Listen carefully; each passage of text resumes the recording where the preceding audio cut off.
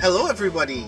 We've got a treat for you today. This is our latest Speculate special episode for you all, and we're very excited to get into a very lovely chat that I'm sure some of you will be very, very intrigued to hear us think more about. But before we talk about that, I'd like to ask all of these lovely people to please introduce themselves. I'll go before lightning strikes. So, hi everyone, I'm Greg, one of the lovely co-hosts here on Speculate, and you're going to get a thunder in just a moment. Wait for it. Okay, that was just a slight rumble. I'm in the middle of a thunder... There it is. I'm in the middle of a thunderstorm right now, so I apologize right now. This is... the minute we knew we were doing a special Speculate episode, the weather was like, outstanding. Now the time has come. But I'm excited to talk about this topic tonight because it came up a little bit in my mind last night when Brandon was playing with me on my Eberron game. And so I'm going to cite that and other things during our discussion. Mike? Hey, I'm Mike. They or he pronouns for me. This topic also came up on Friday because we've had 3 days in a row of most of us seeing each other and playing and or talking about games, which is a good weekend to me, honestly. Yeah, for sure. This is why we work together. This is why Speculate is so is the way that it is, because we just meet up randomly and go, "Hey, I have a thought about RPGs." It's so we can play games. I mean, no, that's not why. That's not. It's academic, intellectual reasons. Really, and also because we also like playing games. And that, yes. But yeah, I'm Brandon, one of the co-hosts of Speculate, alongside Mike and Greg, and I'm very excited for us to chat about Emergent theme in TTRPG actual play. I feel like all of us have had our various moments as GMs and as players when we started doing a thing in the game and then something else just kind of sprouted from it. And especially as GMs, I'm curious to hear like how we respond to some of that, but also as players, how we respond to discovering that a thing that we did not know that the game meant is now revealing itself, and we're really into what that means. But yeah, I'm very excited to chat more about that. And I guess we should start with Mike, the person who who most recently has a Speculate game running about how that occurs in Valorwood, and your thoughts about that. Yeah, so I had run a short-ish Court of Blades campaign, not on a stream, not recorded for anything, just for some friends that I've been playing TTRPGs with online since around 2016, folks that some of which I knew through being in the SCA. And so it's people I hadn't played RPGs with, and then now we've played a whole bunch of different games, but mostly I've been a player. I ran a short game of Court of Blades, and a thing that one of the players kind of pitched in the session 0 was, I don't want us to be anti-establishment in this game, because in a lot of the other games, we play folks that are kind of agitators or anti-establishment characters. And so instead, his pitch was, this is about being retainers to people in power and helping them fight for power. So it's like helping people that are already powerful try to get more power. And I think if we play too much against that, we might be playing against theme for the game, which I think was a reasonable pitch. And then across that game, I largely left my kind of democratic socialist agitator hat off camera and on the shelf because I was following from the player's aesthetic agenda and kind of request. So then coming into Valorwood, I expected that we would do something pretty similar. We had played Rebel Crown, maybe 2 years ago now. And in that, you are playing kind of royalists. You're people trying to help a deposed ruler in a monarchy get back into control in the monarchy. And playing this with people who are, I would say, fairly thoroughly anti-monarchist, anti-royalist in their sentiment, but we met the game kind of where it was. And so coming into Valorwood, my expectation was that we would do the same, that we would be investigating the moral and ethical complexities of being complicit in and or party to aristocrats and nobles trying to gain and exercise power. And so I left that agitator hat on the shelf coming into this game and tried to layer in things like, okay, I think this will be interesting to this player and this player and this player, and kind of setting my first suite of errands based on some various hooks that I thought would interest the players that we had at the beginning of the game. And now we've kind of rotated the cast a little bit and I've been adjusting, but I was not at all expecting some of the thematic elements and what seem to be like character interests and character projects that have come up. And that is because those are ones that were introduced by the players. And here I think I will pass it back over to Greg and Brandon, who are both players in that game, to talk about their experience of what they find as and have brought with theme to the campaign. I mean, I'm curious to see what Brandon thinks about this too, because we also both played in the Rebel Crown game that you were also GMing, Mike. And the interesting thing about that was this topic sort of popped up in my head as well after Friday night, when there was the conclusion of the Hibiscus tournament that my character Karevis playing in, and everyone had to be on their toes. It was very well dancing mastered, if that's a term, session, and Brandon's character got stabbed through the lung. It was a time. You definitely need to be here for this. But one of the things that came to me was, I was like, man, I really, one of my favorite part of the Rebel Crown thing was the big tourney joust like thing that Rebel Crown did. And I was like, I wonder what that's about. And it occurred to me that one of the things that I became interested in with both Karevis and with the character that I played in Rebel Crown was, and I've always been somewhat interested in this anyway, is how does one maintain honor? Because I think we throw around the term honor and it feels like a kind of hidebound, like, well, this is the sort of thing that my father and my grandfather, I don't know that I agree with that. I think that honor actually is a moral code that can be enormously uplifting and powerful. And I would argue actually that some of the most countercultural revolutionary types have done that with a sense of honor that they felt they needed to uphold. But in the imperial sense here, because we're talking about like Valorword and a very kind of hierarchical system, I sort of suggested the idea of getting to the point where we can take our House Vorster, which was once ascendant and now is kind of, I don't know about fallen on hard times, but it's definitely dropped behind some of the others.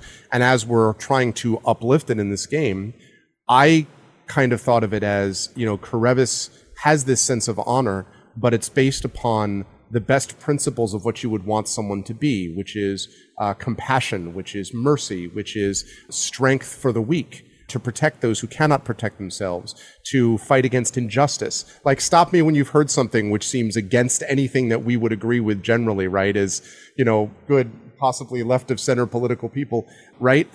I don't think any of those things are problems for anyone. And it occurred to me that if you could you work a system such that you can arrive at the top of the system with the stated goal of ultimately redistributing the power to everyone else within that system. I think it might be possible, though it has rarely been tried.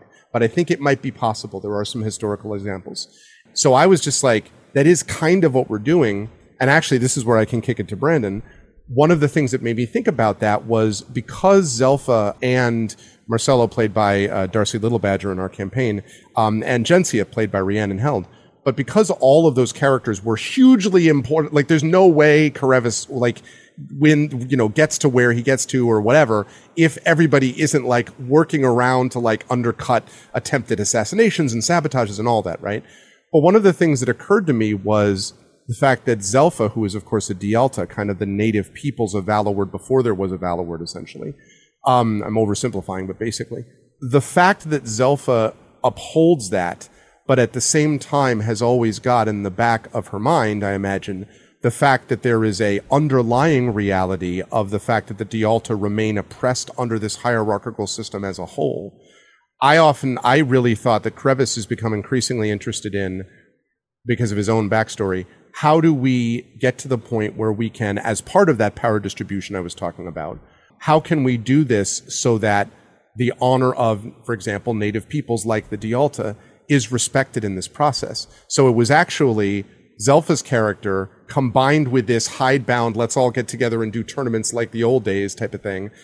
Those things combined kind of got me thinking about how we might shift this a little bit thematically towards something that is ultimately undercutting this system once you've reached the top of it. So it was the Dialta that got me thinking about that, I guess. And I don't know, Brandon, did that like fall into your...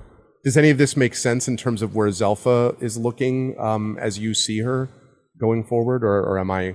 What do you think about that? Oh, no, like when we were developing the world, because we were very fortunate that before we started playing Court of Blades proper, Mike led us in a game of Ex Novo so we could start making some narrative adjustments to the world, so we weren't just playing in the sandbox that the Drakes already put into the game, which is a very good setting to be sure, but we were like, let's do, like, we're writers, let's do our own world building.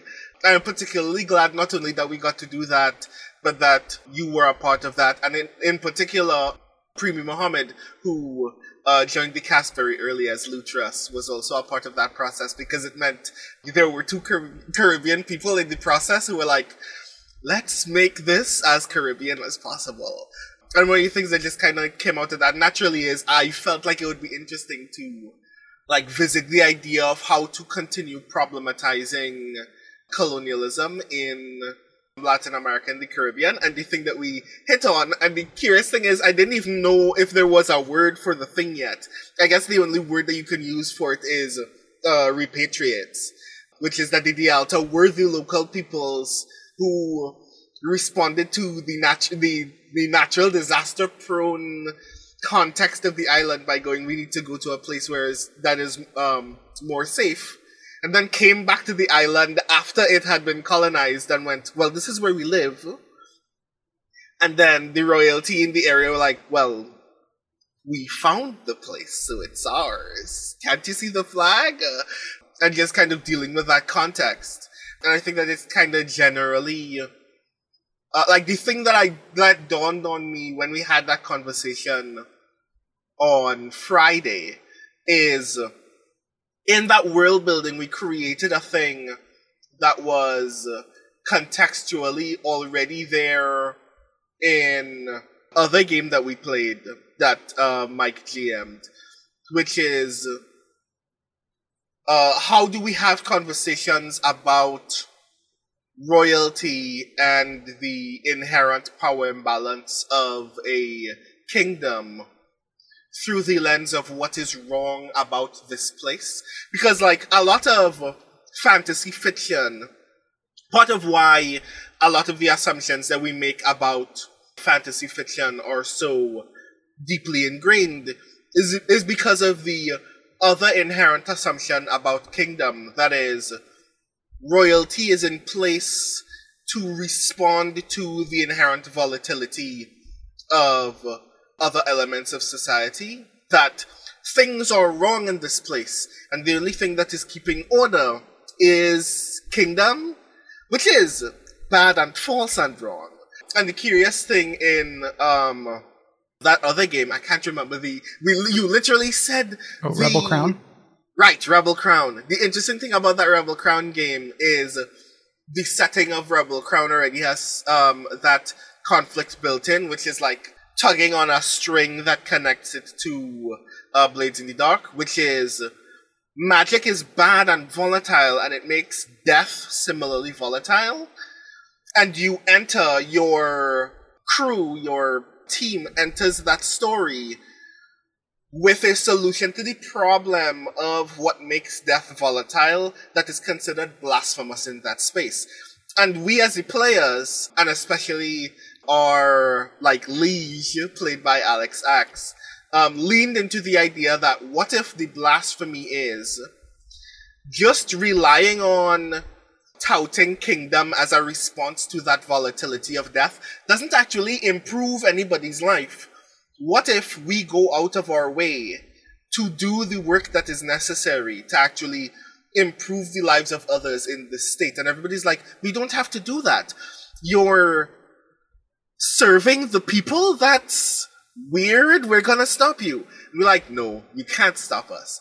And the way that similarly manifests in Court of Blades is asking questions about Valua's relationship to this island, and constantly going back to the fact that there was a community of people who lived here and knew how volatile this territory is, and you didn't listen to the people who didn't leave, and now everybody else is back and telling you should have listened to us. It also creates this interesting dynamic where one of the things that we're slowly kind of teasing out of this house is, even though the house is made of valued individuals, even though the only person we seem to have qualified that is the altar in House Vorster is Zelfa Hamill. We're kind of slowly pulling the string of what if Vorster's ultimate goal is doing what is necessary with the power that they have to actually return to those Dialta ideals, knowing that they know very little about them, but also knowing that if no one tries to restore those things, all of the other houses are just going to run roughshod over the island anyway, and that's not going to help anyone, not even them. And we haven't even gotten to any of those beats yet, but because we're teasing those beats, I'm very curious to see what those beats will look like when we get there, because one of the things that Zelfa is really into is, I care about House Vorster because they've cared about me, they support me when I'm helping my people, they're the reason why I can eat and sleep without worrying about whether pro bono work is going to feed me. But they're also the colonizers. How do I feel about that? And we haven't gotten to any of those beats yet because I haven't had, lots of non-mission moments of conversation with higher members of the house. When that happens, I imagine there are going to be a lot of very intense, why are you still here, Zelfa? Are you sure you don't hate us? We'd understand if you hate us. So I'm very excited to get to those beats. And I'm sure Mike knows this as well. Well, and I wasn't sure exactly the direction and the extent that Brandon wanted to take kind of the Dialta's relationship to the Valode systems of power until Brandon's like, cool, here's how my downtime works. Here's how my obligation works. And, and then in a little bit of back and forth, I provide, just a little bit of string to kind of okay, here's a bit of a thread of narrative. And Brandon tugged on it. And I was like, oh, okay, here's a whole spool. You're not getting just a little bit of thread, because I was responding to player and character interest. And something that I've tried to keep front of mind in Forged in the Dark games, which is liberatory but also scary, is to hold on lightly as a GM principle, which I believe that language comes directly or mostly from Apocalypse World by Vincent and Mackay Baker, which is the game that founds the Power by the Apocalypse tradition that then is a major influence on Forged in the Dark. And so we did the world building in Ex Novo. I've done some additional world building. Brandon and I did a world building stream. All of the players have added to the world building when I ask questions or by just filling out who their character is. But I haven't done the thing of okay, and now here's 30,000 more words of wiki for this setting. We've reached a level of world building where there is internal consistency and integrity, but we've left blank spaces. And I have tried to not nail down anything too terribly hard, because then in play, if somebody comes up with something that's different, I can be excited to say, oh, fantastic. And I just push aside whatever I had sketched out. And that mentality comes both from the GM principles, advice in the Forged in the Dark style, but also from my experience leading the writer's room on Born to the Blade with now Realm.fm, but formerly Serial Box, where the method that we were taught to use for Born to the Blade that I did with Marie Brennan, Cassandra Kaw, and Malka Older was a TV writer's room model that was introduced to Serial Box with the first series. Kind of, here's the TV writing model, and then it's been adjusted here and there. And because that was a world that I had already written a novel and a half in, the second novel I ever wrote that has never seen the light of day and probably will never see publication was in that setting. And then I revisited that setting, and then I revisited the setting again and sold it to Serial Box. So coming in with years and years of work and memory and emotions about that setting, I knew that I had to pull back and release my grip on that place. Otherwise, there would maintain a really strong hierarchy of whose word goes in that creative project. And I did not want it to be Born to the Blade, the Michael R. Underwood show starring Michael R. Underwood with uncredited writers, as the three other people. Also as wanting to go in and at the time, not being out to myself, thinking okay, I'm the straight white guy in the room, parentheses, no, they weren't, end parentheses. Not all of those words are true. Wanting to decentralize my perspective to allow the other collaborators to kind of bring in as much as they wanted, I had to kind of hold on lightly and remove myself from ever wanting to say, well, no, it's like this. It was always what I had in mind was this, or this is what I had sketched out. And then I've tried to bring that loose grip and excitement for other people's creative contributions to these other campaigns. And I think it's especially manifested in Valaword, where I have been really directly soliciting world-building contributions, and we've had this series that's gone on longer, which is great because then when Greg is like, here's the secret backstory of Father Cartagano, I could be like, whoa, that's great! Yeah. Okay, I'm gonna have to think about this. So this reminds me of a feeling that I had, and what more thoroughly qualifies a kind of policy that I have for actual play that I wish more people can very deeply espouse. Because when that Father Cartagano reveal happened, I got very excited and was very strongly trying to not let people I'm having suddenly a lot of feelings about a character Zelfa hasn't met his story yet. Because what happens in the flow of story in that moment is we have met Father Cartagano at least 3 times as a very mild-mannered, thoughtful priest. Oh no, Father Cartagano is probably dying. It's probably because he's a mild-mannered, thoughtful priest who didn't see this thing coming. Oh no, he's been a secret badass the whole time. Now I'm very curious why he was almost poisoned.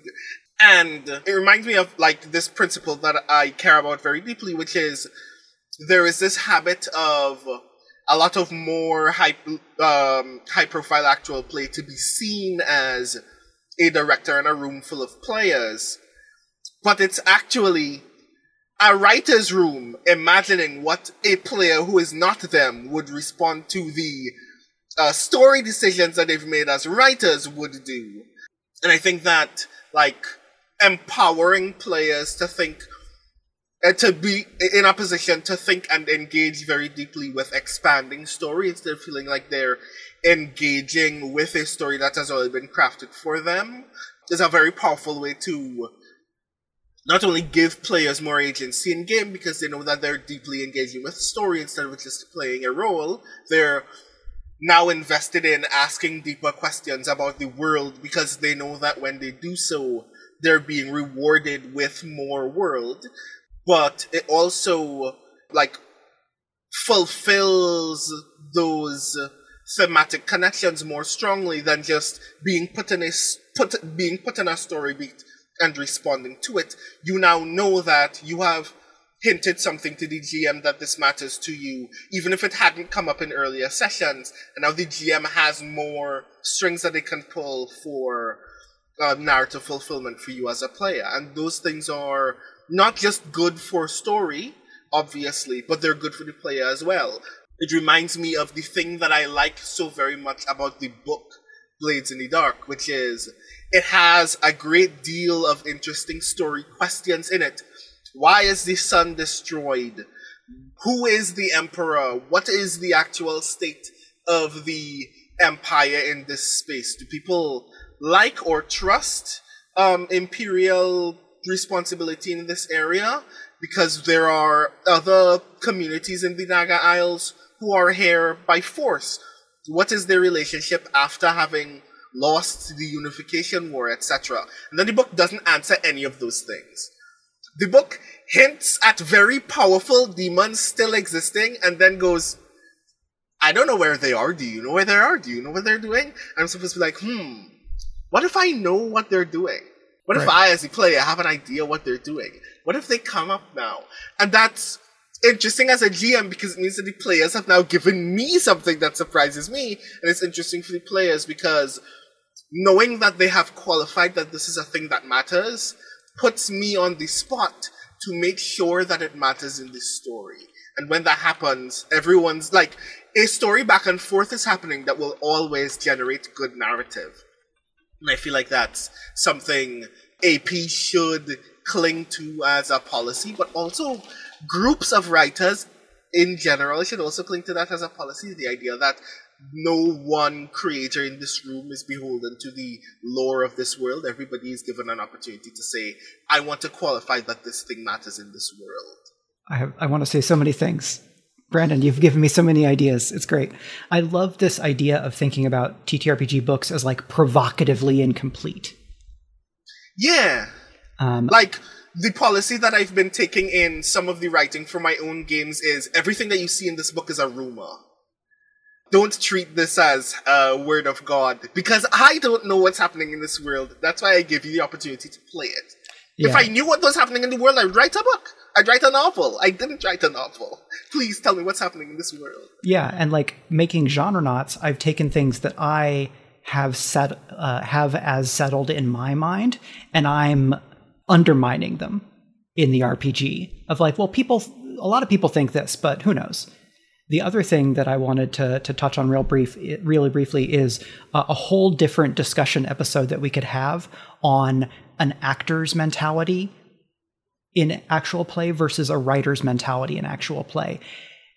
And making a distinction there for illustrative purposes as opposed to insisting on a hard dichotomy or a hard separation, kind of building on, Brandon, what you mentioned earlier in terms of like how people are reacting to the prompts that they're being given. You know, in a given actual play, are people showing up and then expecting to be told a story that then they're participating in? Or is everybody showing up saying, we are building this story together? What are the gradations of those mentalities? And where can we help empower, teach, and encourage people to maybe exercise more agency as storytellers because the three of us approach actual play with the professional skill set of writer and author? Yeah. And I guess like another touchstone for that is obviously the first time I went to Big Bad Con, I did an improv for Gamers panel with Karen 12s. And it was one of the most revelatory experiences in my life, in part because it reminded me of a thing that I already knew, which is TTRPGs is just theater with people who are sitting down. And one of the things I think players should be aware of more often is, yes, and is an opportunity. That you are not at this table simply to be beholden to the ideas of the GM. You can go, I like this idea, let's add on this idea. And a good GM should respond to those ideas by like allowing you to add those layers and encouraging you to feel like you can. And in situations where players don't know that they can, the GM should go out of his way to ensure that players know that that is a power that they have as players, because this is a collaborative story. You're not just a puppet in my world.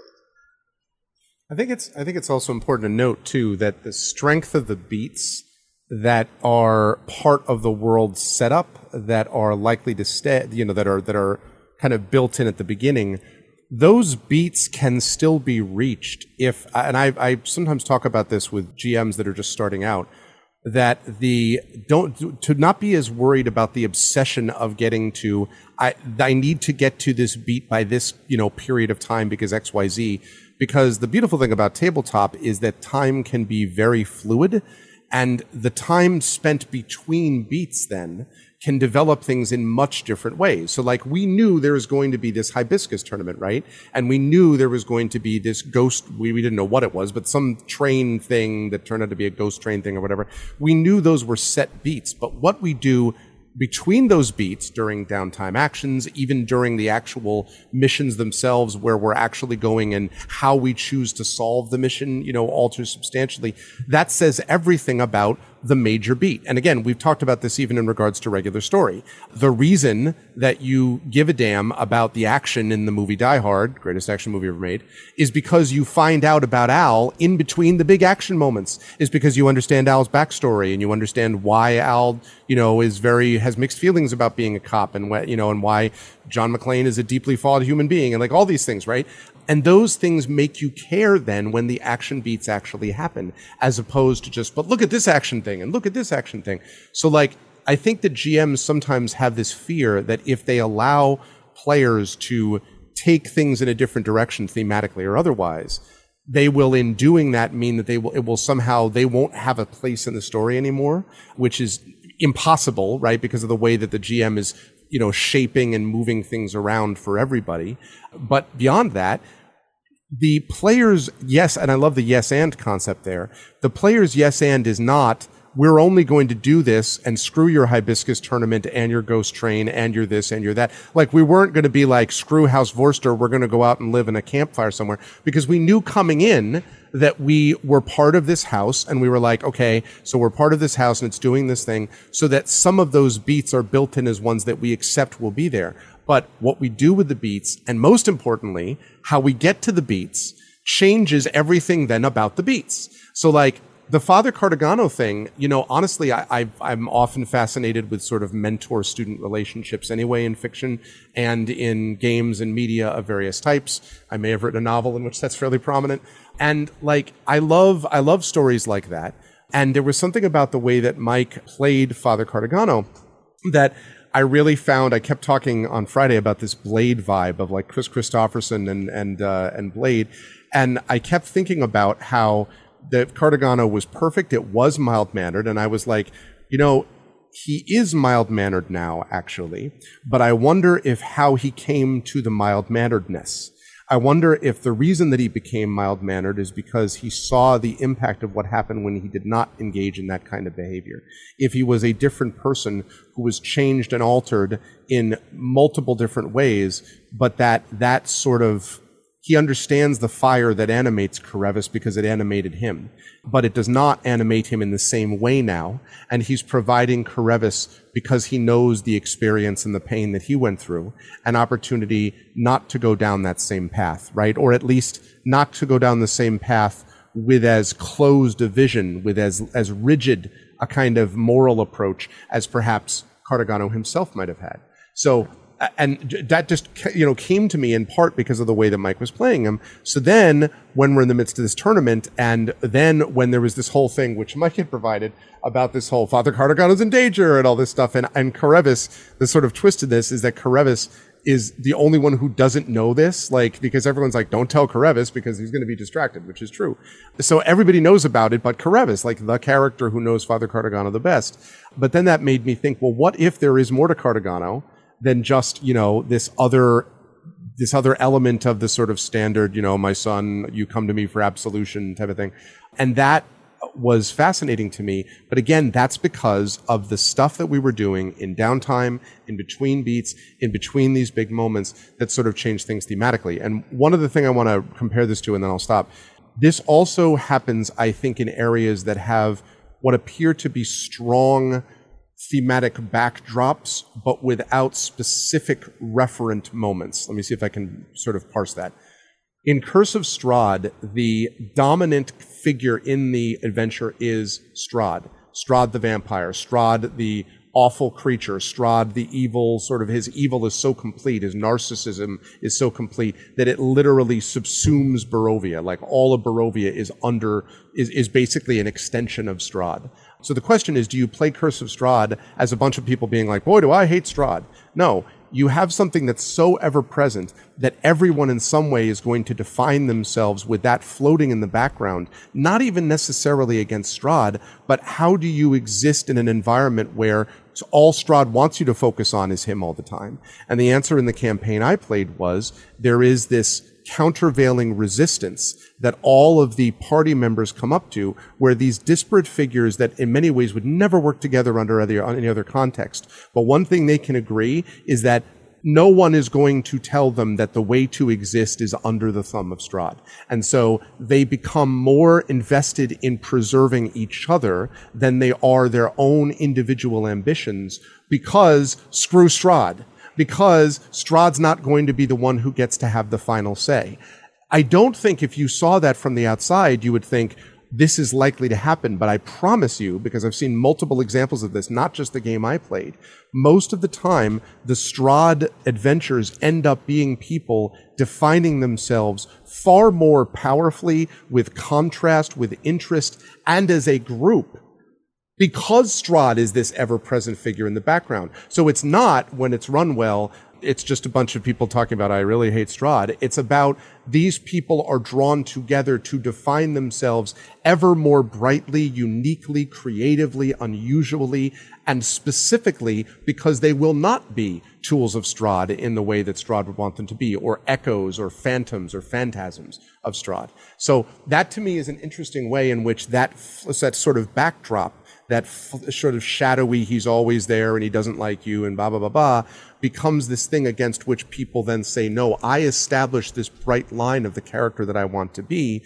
And in this case, almost always it is with my other friends that I've become friends with because they agree with me that they also want us to be bright characters against the shadowy darkness of whatever Strahd is in the background. So it's interesting to see how players together can be defined against a more shadowy or a more specific reference point. In this case, as you say, we were all doing the world building together, but I would argue even then, the thing that made it really work is that there aren't as many absolute signposts from beat to beat. And it's that in-between section where the campaign ends up defining itself thematically. Yeah, because Blades in the Dark is a game where the players drive almost everything, right?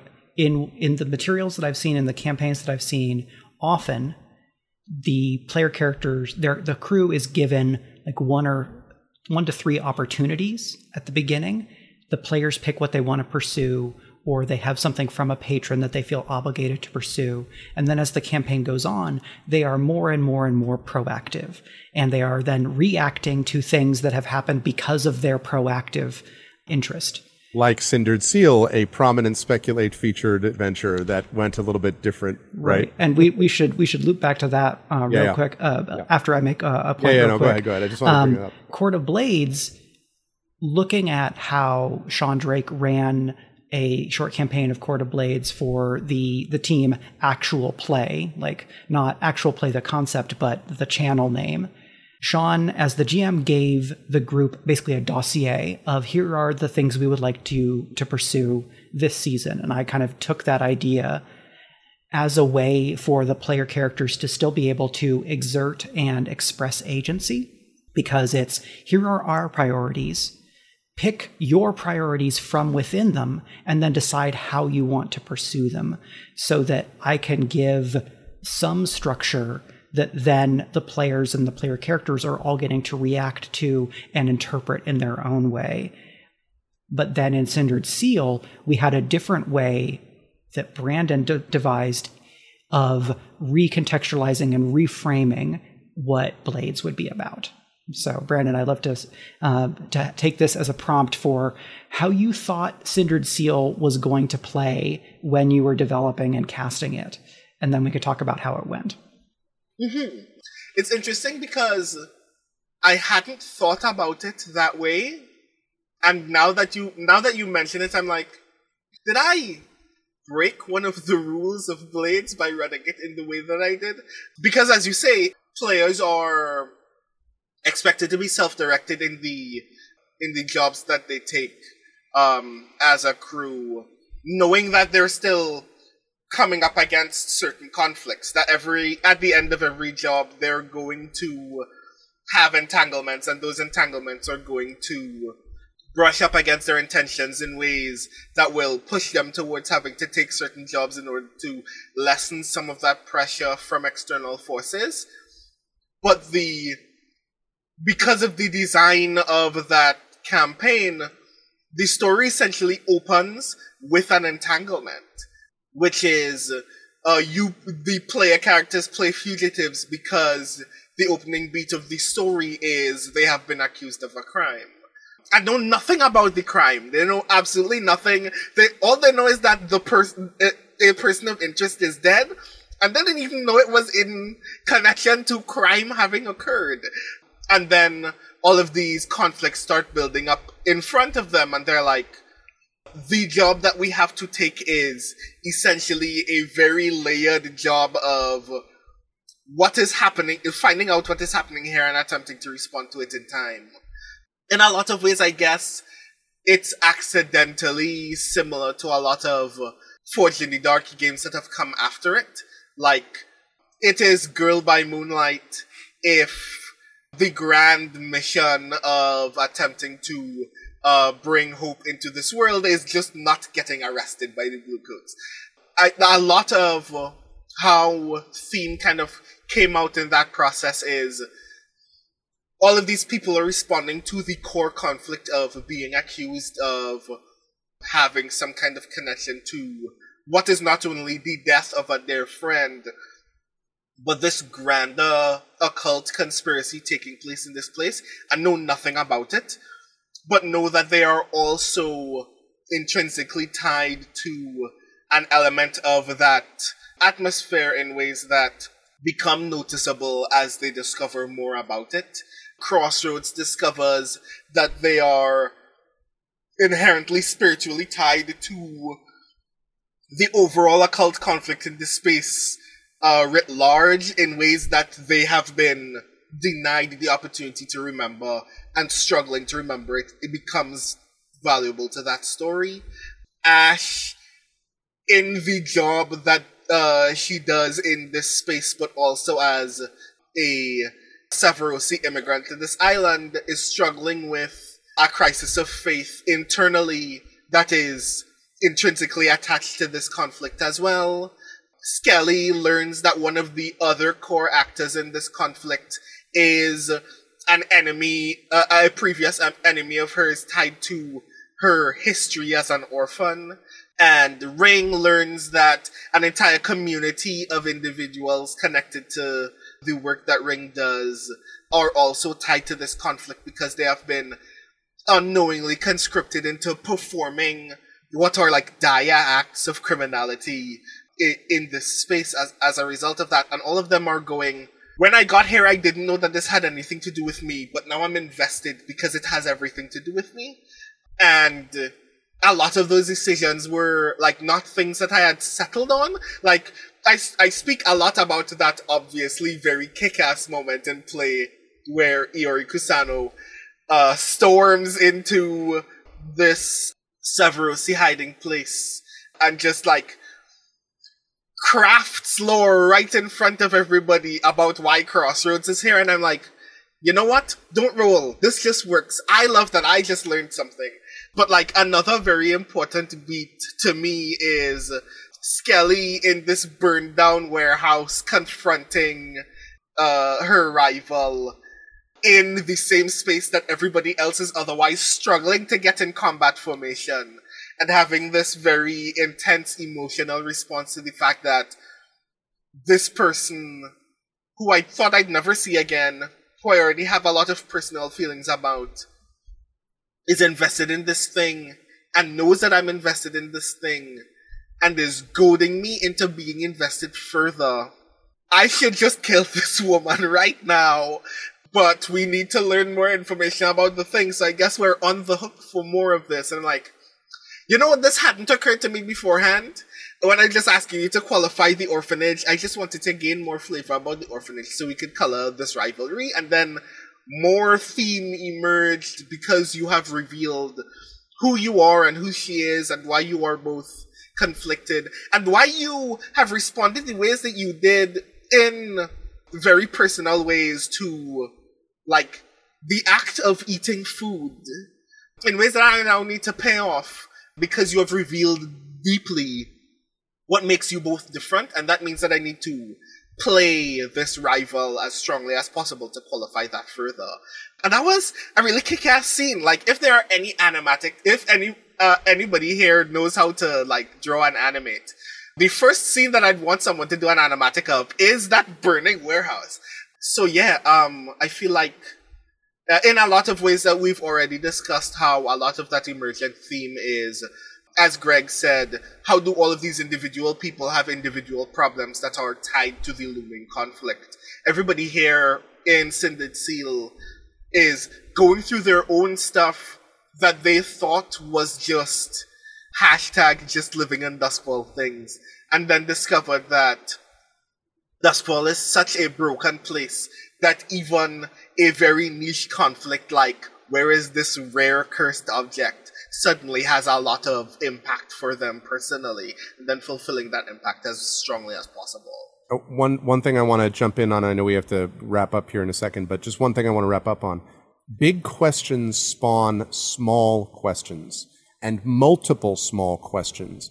And so if you as a GM thematically have asked the biggest kind of questions, all of these other questions that players develop, it seems to me, derive from those initial questions. We talk about how the best sort of role-playing games are about listening, right? About listening to other players, about listening to the GM, about the GM listening to the players, and all of us are sort of collectively listening. That is also the way that the best improv works too. It's about listening to other people and responding in that way. And I want to point out that in each of the cases that you mentioned with Cindered Seal, the large question that had been asked, it seemed to me, is what kind of a community is possible in Duskwall?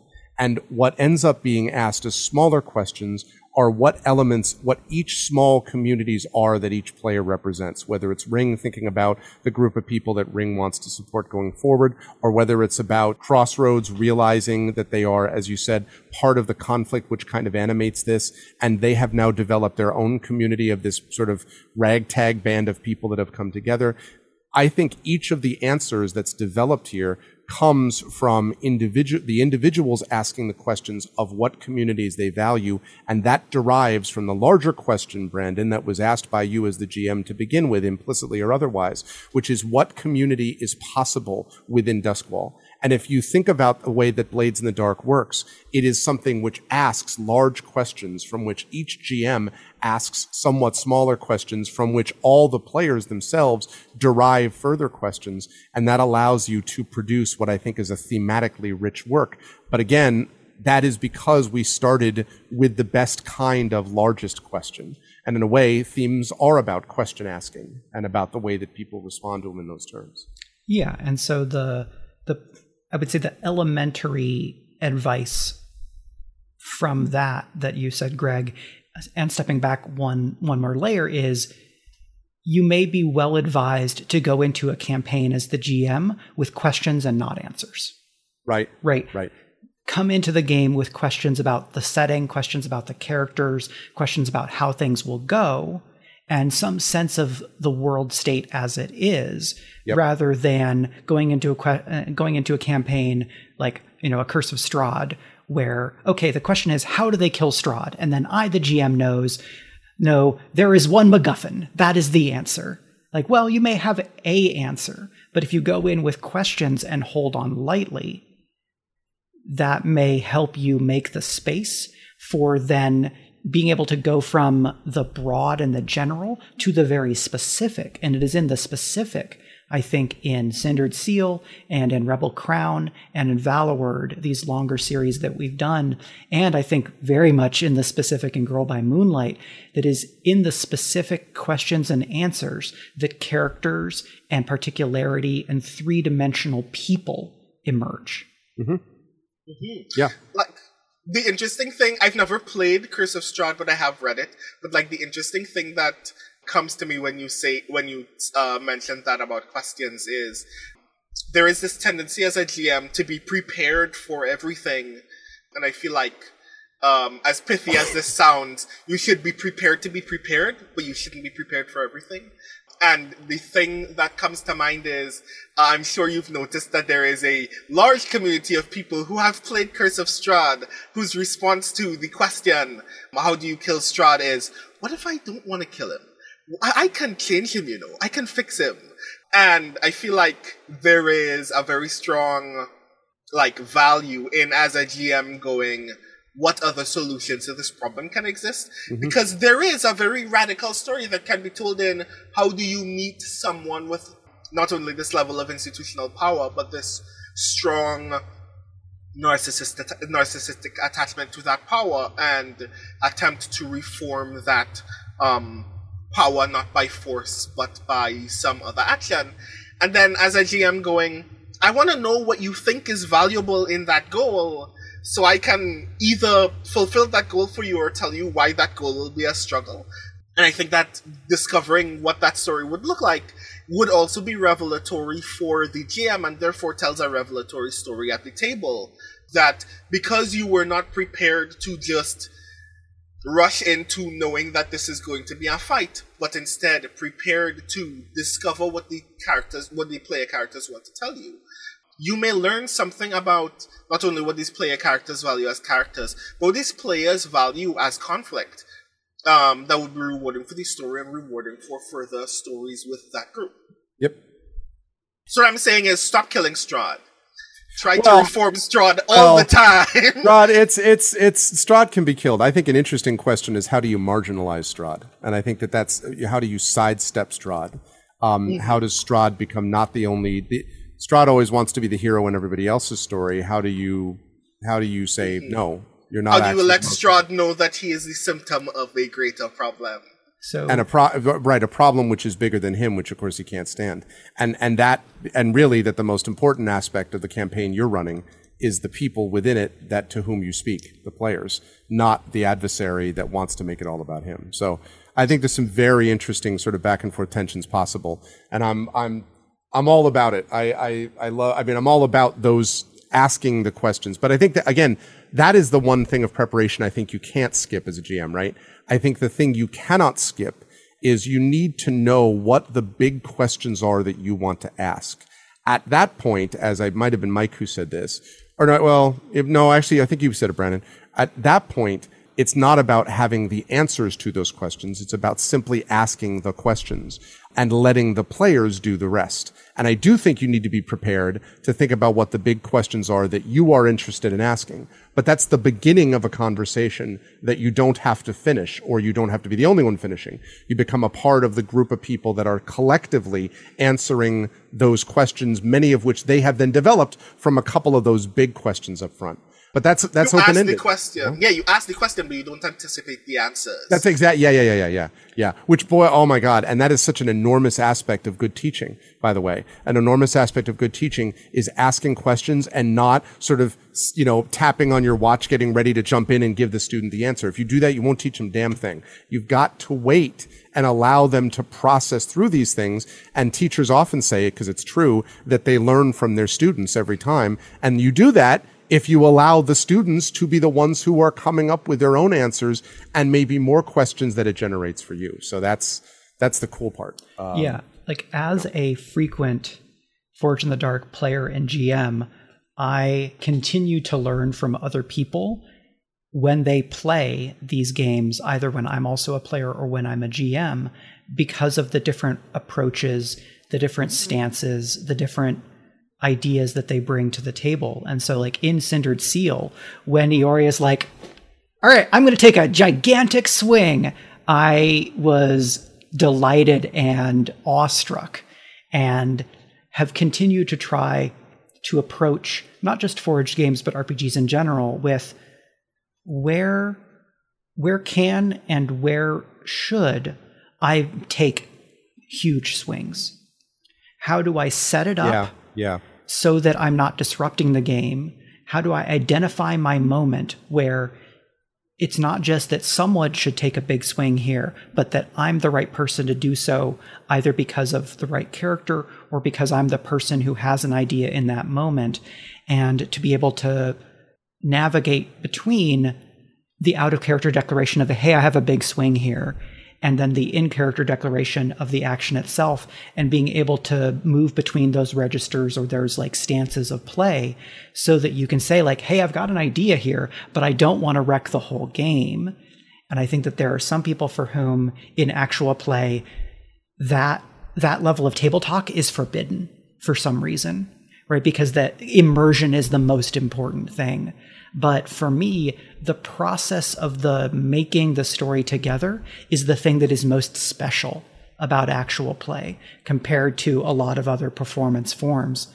And so I see no reason to hide the kind of tabletop collaboration, but instead try to feature it and foreground it and to foster the conversation as a player, at least as much as when I'm a GM. But when I'm a player, I try to take my cues from the GM so that we're not getting like a dueling GMs kind of situation. One quick bit on Strahd. Because I'm on the Start Playing Games like GMing server, I've seen a lot of people talk about the kind of remix of Curse of Strahd called She is the Ancient by Beth the Bard, which gender bends Strahd, but then also like brings a bunch of other perspectives and kind of is like a feminist critique / remix of Curse of Strahd. And so the question that book is answering or asking is, well, what if Strahd's relationship to the module was different? What if we were asking different questions in Curse of Strahd rather than like, okay, well, how do I deal with like the sexual violence question or like the sexual domination question of Curse of Strahd?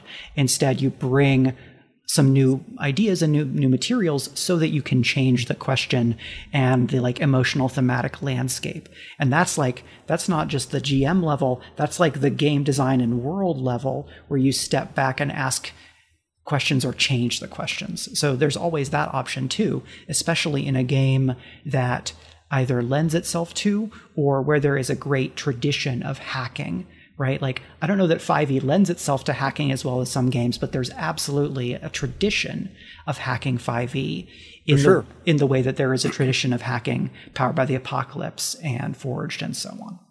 And again, that's well in line with what we see at the sort of highest sort of creative output segments of history. One of the things that made Renaissance drama in England, a period that I know quite well, was precisely because these playwrights, were in conversation with each other. And the Spanish tragedy is in conversation with Hamlet, which is in conversation with the Revenger's tragedy and multiple other things. And so in a TTRPG sense, having discussions about these things of what the original Kurt Ravenloft was in the 80s, the much more updated and sort of problematic aspects somewhat reduced in the sort of later WotC version. This one, I had heard of this, but I haven't had a chance to look into it, She is the Ancient.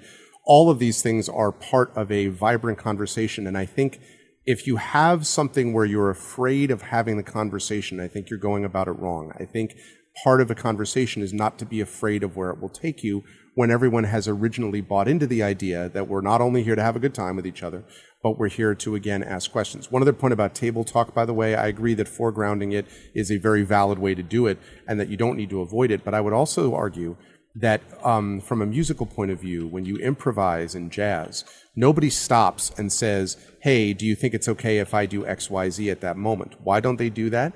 Because they've been playing together long enough that they know most of all to listen. And if a person is presenting a certain line to kind of flow within, maybe resist in particular ways, maybe build upon in particular ways that line so that the immersion is not broken because you've been listening. And again, that I'm not in any way saying that's the way you should do it over anything else, but that's another example of, regardless of whether you're going to foreground it or not being afraid of the question asking itself is, I think, important. Don't be afraid of that aspect of it. Right. So, but we do need to probably bring this to a close, right? Because I think it's been about a little over an hour since we've been chatting. Because we could go on for a long time about talking all about all this stuff, but yeah, but it's really fascinating, and I hope that this is the kind of conversation that people get value out of and that people can see more of as we sort of play out some of these things and speculate and other things, other tabletop stuff that we can, reference, actual play that we can reference, and then see the ways in which this thematically plays out. Because this is on our minds, as you might be able to tell, quite a bit, these kinds of things. These questions, he said. Yeah, and if this kind of discussion, whether it is in relation to our series or in relation to TTRPGs and storytelling in general, if this is interesting to you and if you have questions, we definitely want to hear what you think, what you're interested in, what your questions are about craft and game design and storytelling through actual play and TTRPGs. So please let us know. You can make comments on the Patreon at patreon.com/speculate. You can respond to or message us on Twitter at speculatesf, at speculate.bsky.social on Blue Sky, and at speculateinfo@gmail.com. Just making sure to get all of those across. Yes. So let's talk about, to wrap up here, Mike, talk about our multiple 6 million WebFest nominee things, because we have a few WebFest things that we do now, apparently. Yeah, so in a couple of weeks as of this recording, Greg and I will be at the New Jersey WebFest in Montclair. The award show will be on Sunday the 24th, where we are up for 4 awards for Valaward. And then in the weeks following will be the Minnesota WebFest, which we won't be able to attend, but we are up for 1 or more awards there. Not all of them have been announced just yet. And then the Baltimore Next Media Web Festival is going to be in November, and the award categories for that haven't been announced just yet. So if you're listening to this close to the 24th, we would appreciate any good vibes and crossed fingers you are able to share with us. But mostly, it has been an absolute delight to be able to share our work more broadly and to get this positive critical response from the various juries and teams that are running those web festivals. And I'm very excited to get to meet other people who are working in this space and creating using the tools and in this medium of actual play. And if you are at Big Bad Con at the end of September, both Brandon and I will be there. So you should try to find us in the various social in-between activities spaces and come and say hello. Speaking of that, Brandon, what exactly are you running at Big Bad Con? Since I have heard a rumor you may be a, I believe, POC scholar, if I'm not mistaken, at Big Bad Con as well. That is indeed true. I am very grateful to have gotten a POC scholarship to attend Big Bad Con this year. Very excited to be in the company of other POC designers from all over the world, because you know how hard it is for people who don't live in the US to get to the US in the first place. So that's already a big deal. So I'm very excited to be back at a place that is not only very welcoming and very inclusive to designers of all kinds, but is a wonderful place to have very thoughtful conversations about the active design and the active play, which, if you've been listening to us for the last hour, is exactly up our alley at high speed. So I'm very excited to chat with folks during Big Bad Con. But among those things, because Mike and I will be there, we will also be running games there as well. One of the games that I will be running, in fact, is the first official playtest of the Grey Shade RPG, the 5e powered RPG based on the Grey Assassin trilogy by one Greg Wilson. So I'm very excited for people to get to look at that. And I'm also running a playtest of a game of my own design called Hero Revolution, which I'm very excited to have people discover more about that as well. And I know that Mike will actually be running some Genrenauts games as well. So if you want to experience some brand new RPG stuff, and you have space in your schedule to jump into a couple of games, or if you just see us idly at some point during the con and you know for a fact we have 2 hours to kill, definitely just ask us questions about our games. Hey, are those the multiple New Jersey WebFest award-winning Speculate co-host Michael R. Underwood and Brandon O'Brien? Oh, God. I made the joke to Greg, so I'll make the joke to you now, Mike, that I very much look forward to us having a Valua t-shirt that has all of our laurels, and it has so many laurels that it's just a plain white t-shirt. It's just like completely covers the... Oh my gosh. Right, I'm imagining the video where it's like you get the bullet point sound, where it's like chunk, chunk, chunk, chunk, chunk, chunk, chunk, chunk, chunk, and it becomes all white. Yeah. The reviews are in, and yeah, I am very excited for all that. Last thing I want to have us wrap up on is just to mention that if you have appreciated all this stuff and all the things we've been talking about Speculate-oriented, we are having our annual fundraiser coming up in a couple of months. In November, it's going to be held on my Twitch channel, twitch.tv/Arvin Eleron. It will be, again, a day-long event, which will have a lot of awesomeness associated with it. We haven't figured out all the details yet, but you can expect tabletop play. You can expect, I imagine, a number of Speculate, regulars to show up on it, and it will all be designed to create that new floor. This worked very well last year where we created a new floor of funding, and we want to keep doing that. We obviously want to keep building funding throughout the year, but this is three people, three hardworking authors, etc., trying to get by, and so we need to be able to have that support to be able to do videos and overlays, and character art and so on that we've gotten from some amazing artists and stuff like that. And we want to be able to pay all those folks to do that, and we want to be able to continue to up the ante on audio and video editing as well. So all of that can be done by supporting Speculate and giving you access to more behind the scenes videos and things like that as time goes on. So that is going to be happening in November, and we will have more details about the specific date, which I think I remembered and then forgot what the specific November date was. I think it's the 11th, yes. The November 11th, yes. So November 11th, that is going to be our fundraiser day, so you will not want to miss that, and we'll talk more about that with shows to come. But otherwise, I think that's it, folks. I think we're good for the moment. So thank you for listening. Again, please give your feedback at speculatesf.com and all the various social medias and all that stuff. And we will see you New Jersey Web Fest, Big Bad Con, fundraisers, and of course, on our very own show. So that's it, I think, for us. See you around next time. I'm Mike. I'm Brandon. I'm Greg. Bye, everybody. Bye. The theme music for Speculate is Yellow Wood by Greg's band The Road. Find out more at www.thebandtheroad.com.